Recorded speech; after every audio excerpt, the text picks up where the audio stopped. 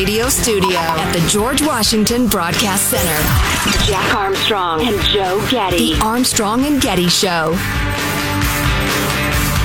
To newly released emails, President Biden's dog, Major, was much more aggressive than the White House previously acknowledged. At one point in the spring, Major bit Secret Service members 8 days in a row. The report said Major is, quote, not always predictable, which is a weird thing to say about a dog who just bit someone 8 days in a row. Sounds extremely predictable, if you ask me.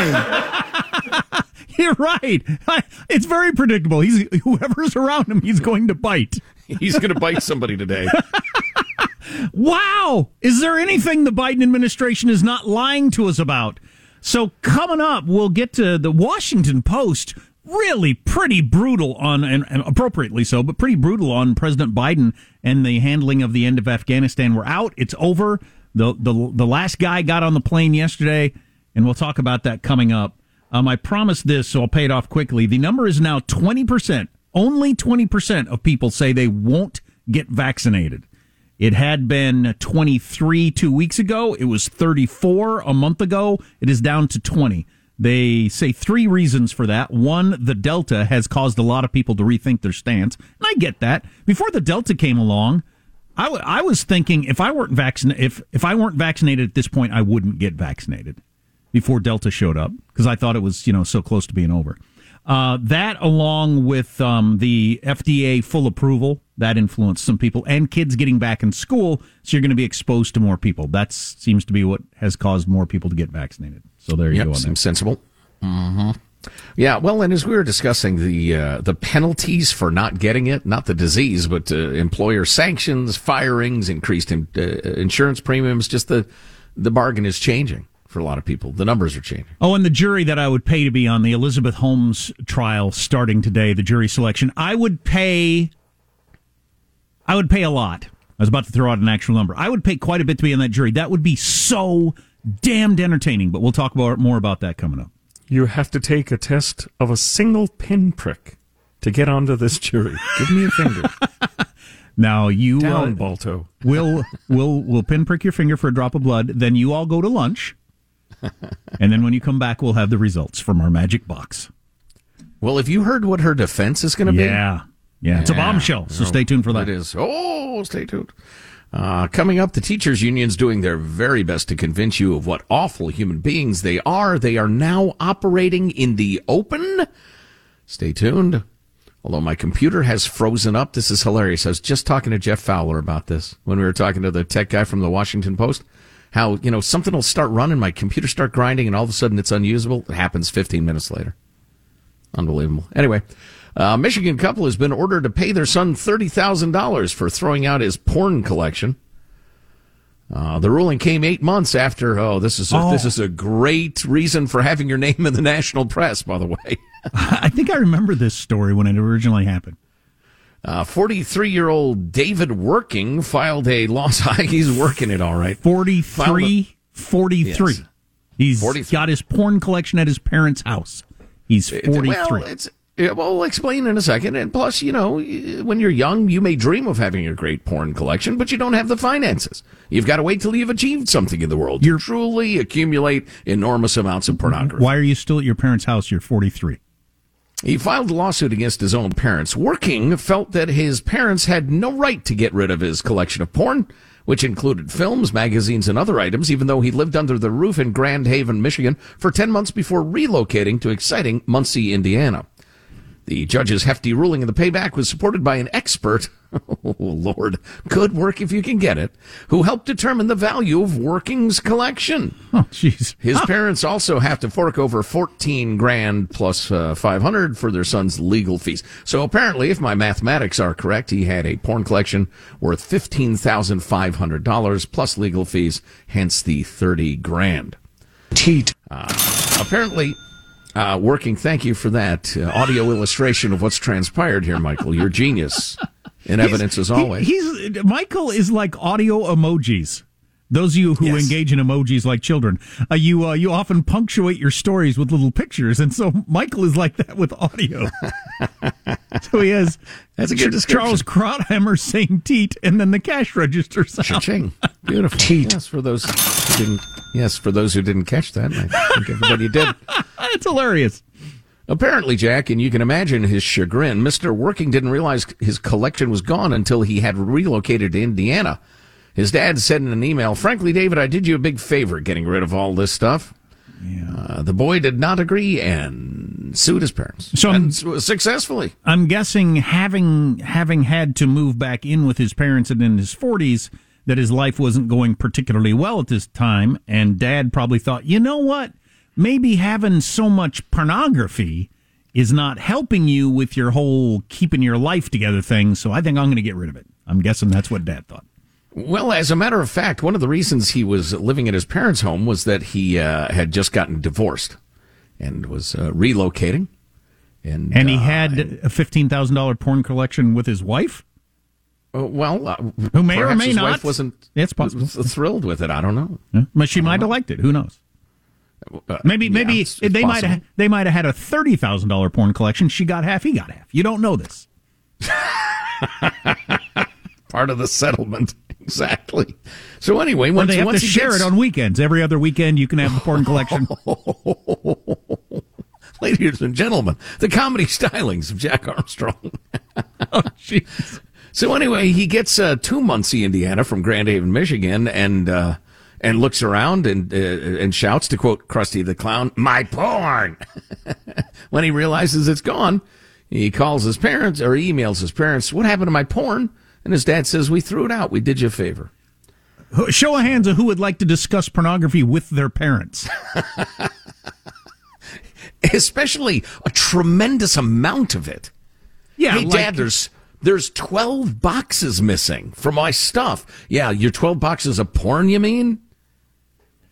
You perv. That's why it's important that families communicate, Jack. that is the takeaway. Don't act hastily. Yes. Teachers union head from a rather big city, the City of the Angels, says it's okay that kids don't know math, that they didn't learn. They know the words insurrection and coup. Oh, boy. Head person in a teachers union talking about how much more important it is that your kid be woke than be educated. No, okay. Coming up.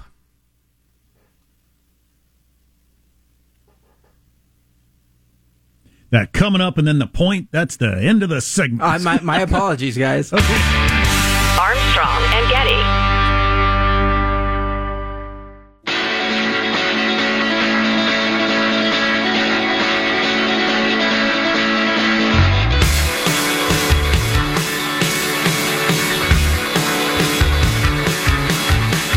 The Armstrong and Getty Show. I'm here. The FEMA director is on. FEMA director Chris Wells, she's on, and I'm here with my senior advisor and boy who knows Louisiana very, very well, man, and New Orleans, and Cedric Richmond. All right, now Cedric, who are we going to next? Governor Reese. You are. I understand, Gov, you're not on video, but you are on the telephone. So, Gov, fire away. Ooh, I hadn't heard that. Wow, confused old man, for one. Secondly, he referred to a black man as a boy who knows Louisiana, which is kind of uncomfortable, especially in the South. He didn't mean anything by it.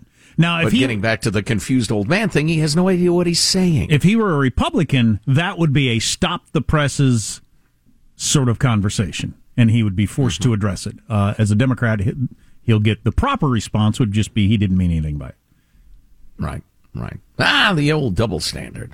So boring to just have one standard, please. So the head of the LA Teachers Union just put out a statement saying there's no such thing as learning loss. Number one. Any parents like to comment on that? I don't even understand what that. I don't even understand how you make those words come out of your mouth. There's no such thing as learning loss. Do they mean around the pandemic? Right. The people being out of school, despite evidence of massive educational declines due to a year of remote learning. Is there a single parent? I've not talked to one. Is there a single parent who doesn't think that their kid fell behind during the pandemic? Is there one in America? But the teachers union is disputing the fact that even exists as a concept. Wow. Right. And I would say from kindergarten to senior in college. It's true. Anyway, Cecily Myert Cruz, who's the president of United Teachers Los Angeles, told LA Magazine, quote, "It's okay that our babies may not have learned all their times tables. They learned resilience. They learned survival. They learned critical thinking skills. They know the difference between a riot and a protest. They know the words insurrection and coup." Oh, boy. That is the head of the teachers union in LA. That is incredible. That is a person so out of step with the average parent. Wow. And yet so in step with the educational establishment these days. Again, from kindergarten to college. And, I'm going to make a strong statement at the end of this, but first a couple more pieces of evidence. When schools shut down early last year due to the coronavirus, the union demanded the teachers not have to teach remotely for more than 4 hours a day, despite receiving full pay. Teachers often simply posted assignments that students were expected to download and complete on their own. Yep. Nearly 2/3 of students largely ignored this version of school. Almost none of the district's 229,000 elementary school students logged on at all. Oh, man. According to LA Magazine. The COVID-19 pandemic in the United States they focused on far-left politics instead, saying the COVID-19 pandemic in the U.S. underscores the deep equity and justice challenges arising from a profoundly racist, intensely unequal society. Blah, blah, blah, defund police, et cetera, et cetera. They came hard at charter schools, which are popular with racial minorities, but could, quote unquote, drain resources from the union member's employer. This is why, while billions of dollars were shoveled out to schools all across the country, to help you with COVID, they continue to claim, we can't, in these circumstances, we can't teach. By the way, the Wall Street Journal's health and wellness section today, kids head back to school and bring COVID-19's mental health scars with them. The damage that was done mentally from being at home and how they need to have more psychologists on campuses all across the country to deal with suicides and anxiety and depression and all this sort of stuff, in addition to the learning loss. But the teachers union representative you're talking about is just only a positive, really. The superintendent of LA schools, who quit in June, wrote in his resignation letter that the teachers union leadership were asked to consider all the different ways to return to classrooms with full pay. They would not agree to any of these, getting back to the psychic damage done to the poor little kids. Now, parents filed all sorts of lawsuits. There's outrage. The superintendent quit. But Myert Cruz, this is the head of the teachers union, the president, gloated, "You can recall the governor, you can recall the school board, but how are you going to recall me?" Oh, boy. And then she pushed for tax hikes, etc. There's a power corrupts example right there. And then this woman was one of the head people, the leading people, saying that calls to get back to school were racist. All right. So how can you possibly say the California Teachers Union mostly cares about students? Well, you can't. They clearly don't. Right. Well, in this case is the LA Teachers Union. But they make the point in the Daily Wire, the teachers union is astonishingly powerful. Its electoral efforts in ordinarily low turnout races make politicians afraid to cross it. Voters have elected union officials as their school board members, including Myert Cruz's romantic partner, who's an Oakland school board member. The first quarter of the year, the California Teachers Association, which is the UTLA's statewide affiliate, so they are related, spent almost $3 million on lobbying, more than twice as much as the second and third biggest special interests, both of which were oil companies. That's incredible. They spend more money than the oil companies lobbying the government. The magazine quoted a former school official, LA Magazine, who refused to give his name because he was, quote, scared of the union. UTLA is not a normal union, he said. No, they're a mob. They're a dangerous mob that could not give half a crap about your kids. It's unbelievable. Denying learning loss. That's horrific. So, look, I'm not saying do this now. I'm not saying it's easy, and I recognize my kids are grown, so it's easy for me to shoot off my mouth and say this. There needs to be a massive exodus from America's public schools, except in those places where they're getting it right, in which they're wonderful institutions, and thank goodness for them. But you find out what they're teaching at your kid's school, because I guarantee they're teaching far left race stuff, social stuff, including, as we were mentioning yesterday, part of the curriculum is teaching the kids to overcome the objections of other generations. Meaning, your teacher is telling your kid how to get around you to institute the woke ideology in their community. If you get even a sniff of that, you've got to, if you can, as soon as you can, get your kid out of those schools. Yeah. And like you said, it's not an easy thing to do, and it's galling. It was galling to me when I did it last year. The taxes I pay, now I'm going to pay extra for a private school? No freaking way. But it got undoable. Yeah. It's rough, man. It's rough. It is a huge crisis. And I think a lot of folks are becoming aware of it more and more, but it's not nearly enough.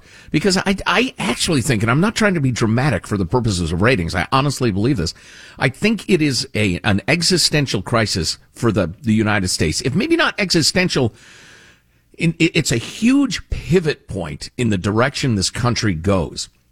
Will it go toward a racialist, racist, India-Pakistan style country and culture where we're constantly at each other's throats because of race and culture?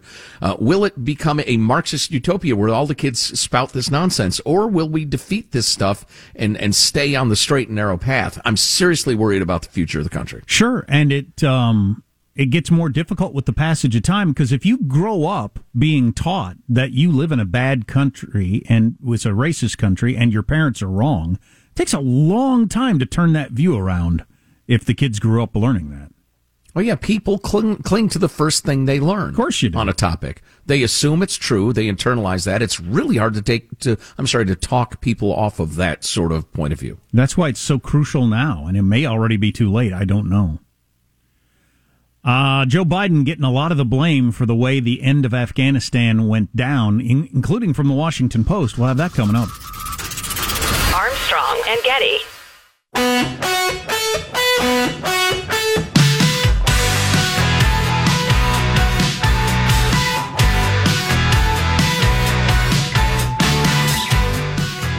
The Armstrong and Getty Show. I have friends tonight, people that worked for me at 60 Minutes, worked with me. I have people who are high-risk, vulnerable targets who work very closely with the U.S. military. They're in hiding now, trying to make it through the night. Do you know what it's like to have them screaming down the phone, begging for help, begging you, please, America, don't do this? That's pretty rough. That's Laura Logan last night on Fox, talking about people that she personally knows that have been left behind. There are a number of people that have been left behind. Hundreds of Americans, thousands. The number the Washington Post is using, 60,000 people that we probably should have gotten out. Afghans that had worked with us over the years. Not to mention the hundreds of Americans who, of course, we would never leave behind. Yikes. And, of course, the Washington Post, that staunch conservative outlet, just looking for an excuse to hammer a Democrat. Or this is such an awful disaster, they can't help themselves. They must. Bill Roggio from the Long War Journal that I've been following for years, he tweeted out yesterday, hundreds of Americans or more are now trapped in Afghanistan, left to the predations of the Taliban. Not a single American general, not a member of CENTCOM or the Joint Staff, stood up and said, "Sir, we can't leave our countrymen behind. I won't participate. This is without honor." It is pretty interesting. Not a single military person was willing to resign or stand up and say, "Hey, I'm not going to be part of leaving people behind." Nobody? Interesting. Right, and then when a battalion commander said that very thing, hey, is anybody going to take responsibility? Or who is accountable? He was relieved of his command. Bill Roggio, who knows more about this than practically anybody, went on to tweet, the last U.S. soldiers have left Kabul. No mention in the AP article that he retweets about how many American citizens are trapped in Afghanistan. I'm aware of quite a bit. They are now essentially Taliban hostages left behind by their own government. Jonah Goldberg made a point in the Dispatch today that who came up with this couple hundred number? Can this be verified anywhere? A week ago, they were talking about thousands, and now it's a couple hundred and thousands of people that they hadn't been able to contact or hadn't been able to get to the airport. Did they get out? Who originally threw out this 100 or 200 number, and why are we going with it? Well, and don't forget that it was pretty recently that they said it was unknowable. We have no idea. Right. So that number that the press is continuing to report that the CNN called 250 yesterday. One of the generals said, I think it's closer to 100 than 200. Oh, okay. You think that based on what? Do you have a reason for that? Or yeah, no kidding. That's just weird. It is weird. Washington Post's editorial board. So this is the opinion of the Washington Post newspaper, who has been pretty friendly to Democrats over the past 5 years. America is leaving thousands of people behind in Afghanistan. This is a moral disaster. I'll skip down to the bottom.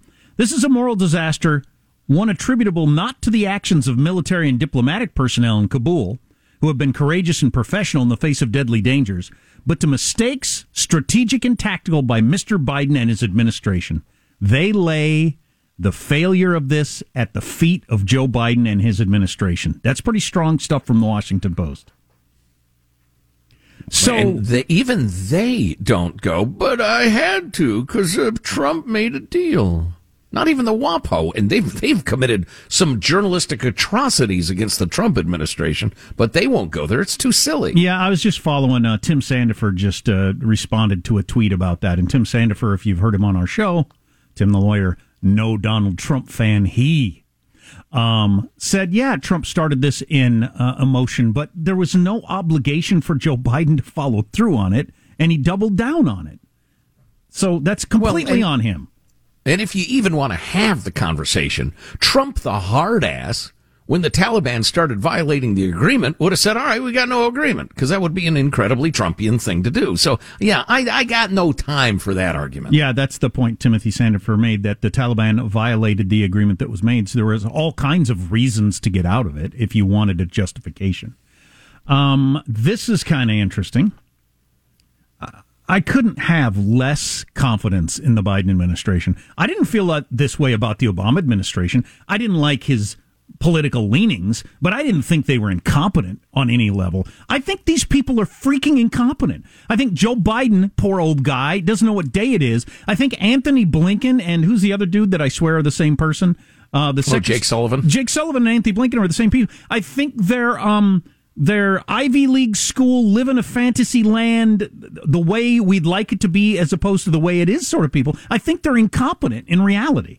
So this yesterday from the State Department room, Anthony Blinken, Secretary of State, declared on Monday that a new chapter of America's engagement with Afghanistan has begun. It's one in which we will lead with our diplomacy, he said in remarks delivered from the State Department treaty room. The military mission is over. A new diplomatic mission has begun. Seconds later, writes the Dispatch, Blinken announced that the United States had suspended its diplomatic presence in Kabul due to the uncertain security environment and political situation in Afghanistan.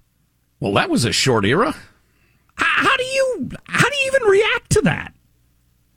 Excuse me. That's comedy.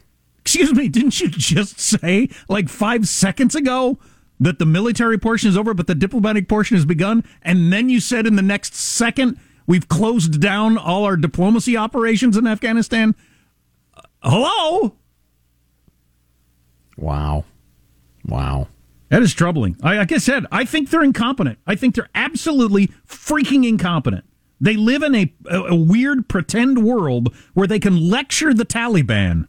There's another one of those around today, and I think it's from Sullivan, about how we are going to hold the Taliban to the promises they made. Oh, you are? How exactly are you going to do that? God, they are divorced from reality, I think. They are. They live in college classrooms. They live in the theoretical. They are unwilling, as obviously super smart people. These people went to Oxford and Stanford and Yale and Harvard, all these people. They're completely incapable of getting through the textbook stuff to the reality of the world and recognizing the Taliban's going to do whatever the hell they want to do. Did you see the story about how they executed that folk singer yesterday? That's who the Taliban is. Wow. It's God help us if we end up in a dust-up with China with this crew in charge. There are a few folk singers I'd like to execute, but I don't because I'm a decent Christian man. And there's the difference. There's the difference between civilization and savagery. Pete Seeger, I've thought about it, but I wouldn't do it. Certainly not. So coming up, we need to play the infamous Biden and Snuffleupagus conversation, and because that needs to be hung around the neck of the administration. But first, a quick word from our friends at Simply Safe, beloved sponsor of the Armstrong and Getty show. Simply Safe Home Security. I did not say S show. I was reading, and I almost said a different word, but I did not say it. The Armstrong and Getty S show. Okay, other people so don't be writing us emails claiming that I did. Plenty of other people say it, but you didn't say it. And I'm not saying it's not true. I'm just saying I didn't say it. But anyway, they are a beloved sponsor of the show at Simply Safe Home Security. They've been doing it for 15 years, winning all sorts of awards, and the system is simpler and less expensive than the traditional system, but it's better. That's the key. It's better. So you go to simplysafe.com/Armstrong and you customize the system to your home. Just a couple of clicks on the website does that. And when it comes to your home, you set it up yourself. It takes about 30 minutes. And then you've got highly trained security experts ready whenever you need them during a fire, a burglary, or a medical emergency, or even help setting up the system. They're there for you. Yeah, I think that's good to point out. Fire and medical emergency, as well as, a break-in or that sort of thing. So, as our listeners, you can save 20% on your Simply Safe security system. Get your first month free when you sign up for the interactive monitoring service. Just visit simplysafe.com/Armstrong. Customize that system. Start protecting your home and your family, your business, your workshop, whatever you need to protect. simplysafe.com/Armstrong. So I left out something that I mentioned earlier that I wanted to say again. Let me try to find that real fast. The Washington Post was reporting on this, and other people have picked up on it, that apparently the Taliban offered to let the U.S. provide security in Kabul the day that they were going to roll into town. And I was stunned by this information. Yeah. The Washington Post reports... This is the Wall Street Journal commenting on the Washington Post, but I went to the Washington Post article and read it too. The Washington Post reports that amid the Afghan government's collapse, the Taliban offered to let the U.S. provide security in Kabul. Mr. Biden and the U.S. military said all they needed was the airport, and Mr. Biden chose to rely on the Taliban for security around the airport. I think Joe Biden simply has awful instincts about international relations in the world in reality. I think there's something wrong with it. So the Taliban marches across the country. They get to the outskirts of Kabul and tell us, look, we're going to take this over, but if you want to provide the security while you get everybody out, that's cool with us. And we said no for some reason. And the disaster that it is, obviously, if we'd been providing security for the whole city, everybody in Kabul who wanted to get out could have gotten out. I just think in his addled state or in his bad instincts, Joe Biden thought, no, we could take over security for Afghanistan, but we need to bring 10,000 troops back in temporarily. I said I'd get the boys out. So no. You guys go ahead and run the city. Just give us the airport. This article in the WAPO, surprise, panic, and fateful choices the day America lost its longest war. Super long. It's got like 8 writers. They interviewed dozens and dozens of U.S. and Afghan officials, and it's fascinating. I just started into it last night. I don't know how I missed it over the weekend. But one of the things it talks about is how the president of Afghanistan, Ghani, not Ghana, up until the day before, so on the Saturday, you remember on Sunday, they were sitting in his office. there giving speeches, the Taliban. On Saturday, he was still having meetings about some sort of government stimulus program for Taliban and talking about the water bureau and stuff. He still thought, with the Taliban right outside of town, that somehow he was going to remain president and deal with the... And I didn't know until I read this that he's a university professor. That's what he came from. He's the same sort of guy as Sullivan and Blinken that we were talking about earlier. Theoretical, academic, all of this exists, in words. And ignoring the technocrat who is ignoring the fact that the Taliban was about to come in. And so he was there still talking about running the place the day before he fled. The reason he fled is his helpers went to him and reminded him about the last time the Taliban had come into Kabul in 1996 when they booted the Soviet government out, and the Taliban marched in, found the new president of Afghanistan, disemboweled him, and hung his body from a traffic light outside of the presidential palace. And they said, pretty likely they would do that again to you, so you might want to get out of here. So he got. Well, and if I remember correctly, they sawed off his genitals and put them in his mouth for him. Oh, that's right. Barbaric! It was gruesome. Geez, I'd say it's barbaric. Pretty gruesome. Yes. And there's no indication, really, that the Taliban's any different now than they were in 1996. So anyway, he took $160 million, allegedly, and disappeared from the country. Well, I'm just glad that we got all the Americans out, like the president swore we would, and that we'd stay until we did. He did swear that, or at least he assured George Stephanopoulos in an interview. Everybody saw that. Well, let's relive that moment when we come back. If you remember that interview, that's pretty good. Armstrong and Getty.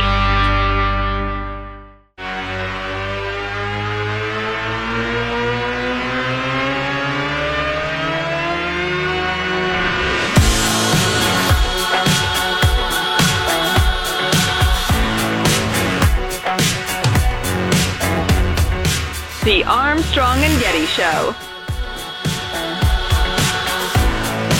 Well, initially I wasn't going to meet with him, but then I felt I owed it to my son to at least have some words with him about how I felt. And it didn't go well. He talked a bit more about his own son than he did my son, and that didn't sit well with me. Yeah, so those stories were floating around yesterday. Well, Joe, you have a comment on that. I have my own comments. But well, yeah, there were a couple of folks that said the same thing, that he droned on quite a while about his son and didn't really seem to have much interest in them talking about their kids. It seemed very scripted. Yeah, well, so here's the problem I have with that is, so you're hearing these stories with Joe Biden. We heard these stories with Donald Trump. We heard these stories with Barack Obama, and I remember hearing these stories with George Bush. Parents, oftentimes with a different political point of view than the president, and dealing with the worst thing they've ever dealt with in their lives. It's just, I've seen this through several different administrations and political swings. I don't know. I don't know what to think of it. What do you think about Joe Biden checking his watch repeatedly? I don't know. During the transfer of the remains. I've seen a still picture. I haven't seen the video. Yeah, he's clearly checking his watch. I think he's guilty as charged. On the other hand, I don't think he's apathetic, because everybody knows you can't do that in that scenario. I just think his brain is gone, and he's so not aware of what he ought to be doing, what's going on, that he did something that's awful and rude. There's nothing about his history as a senator or vice president that would lead you to believe he's callous toward military casualties, including... No, in fact, they say he's the opposite. He's a pretty compassionate guy, which I believe. He's a pretty emotional guy. So I just think he's shot. Anyway. Could be. The policies he announces and his follow-through on them, though, you cannot rationalize away. Nope, you cannot. And so we left Americans behind. The president specifically said we would not about a week and a half ago. Let's hear the whole Stephanopoulos, Joe Biden conversation from just a few days ago. All troops are supposed to be out by August 31st. Even if Americans and our Afghan allies are still trying to get out, they're going to leave? we're going to do everything in our power to get all Americans out and our allies out. Does that mean troops will stay beyond August 31st if necessary? It depends on where we are and whether we can ramp these numbers up to 5,000 to 7,000 a day coming out. If that's the case, they'll all be out. Because we've got like 10 to 15,000 Americans in the country right now, right? And are you committed to making sure that the troops stay until every American who wants to be out is out? Yes. How about our Afghan allies? We have about 80,000 people. Well, that's not the estimate. Is that too high? That's too high.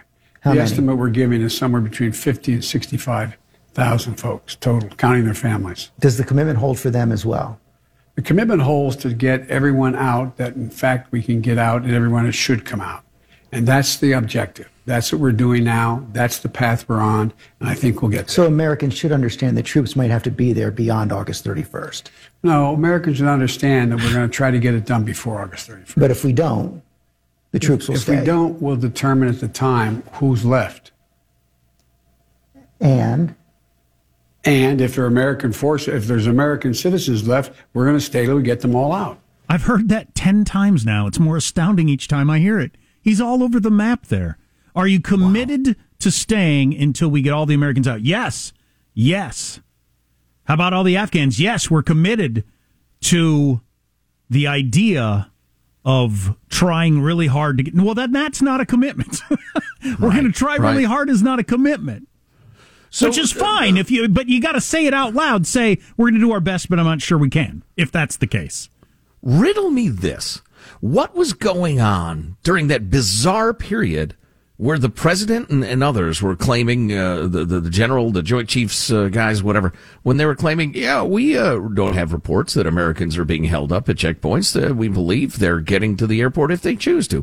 Why were they saying that? It's possible that it's the same thing that's been happening for the past 20 years, according to that Whitlock guy who wrote the Afghanistan Papers book, that it's just people telling their bosses what they want to hear. I wonder if it's just the same thing that's been going on for 20 years. But while everybody, including the lefty media, was reporting feverishly that Americans are being prevented, they're being beaten, they're having their passports and visas taken away by the Taliban, nobody can get to the airport. And they're up there saying, we have no reports that anybody's had any problems. What the hell, man? I don't know. I agree with the Washington Post. It needs to be dissected starting now as to how this all happened and who was wrong and who was lying and who was misled. The follow-up needs to start. Armstrong and Getty.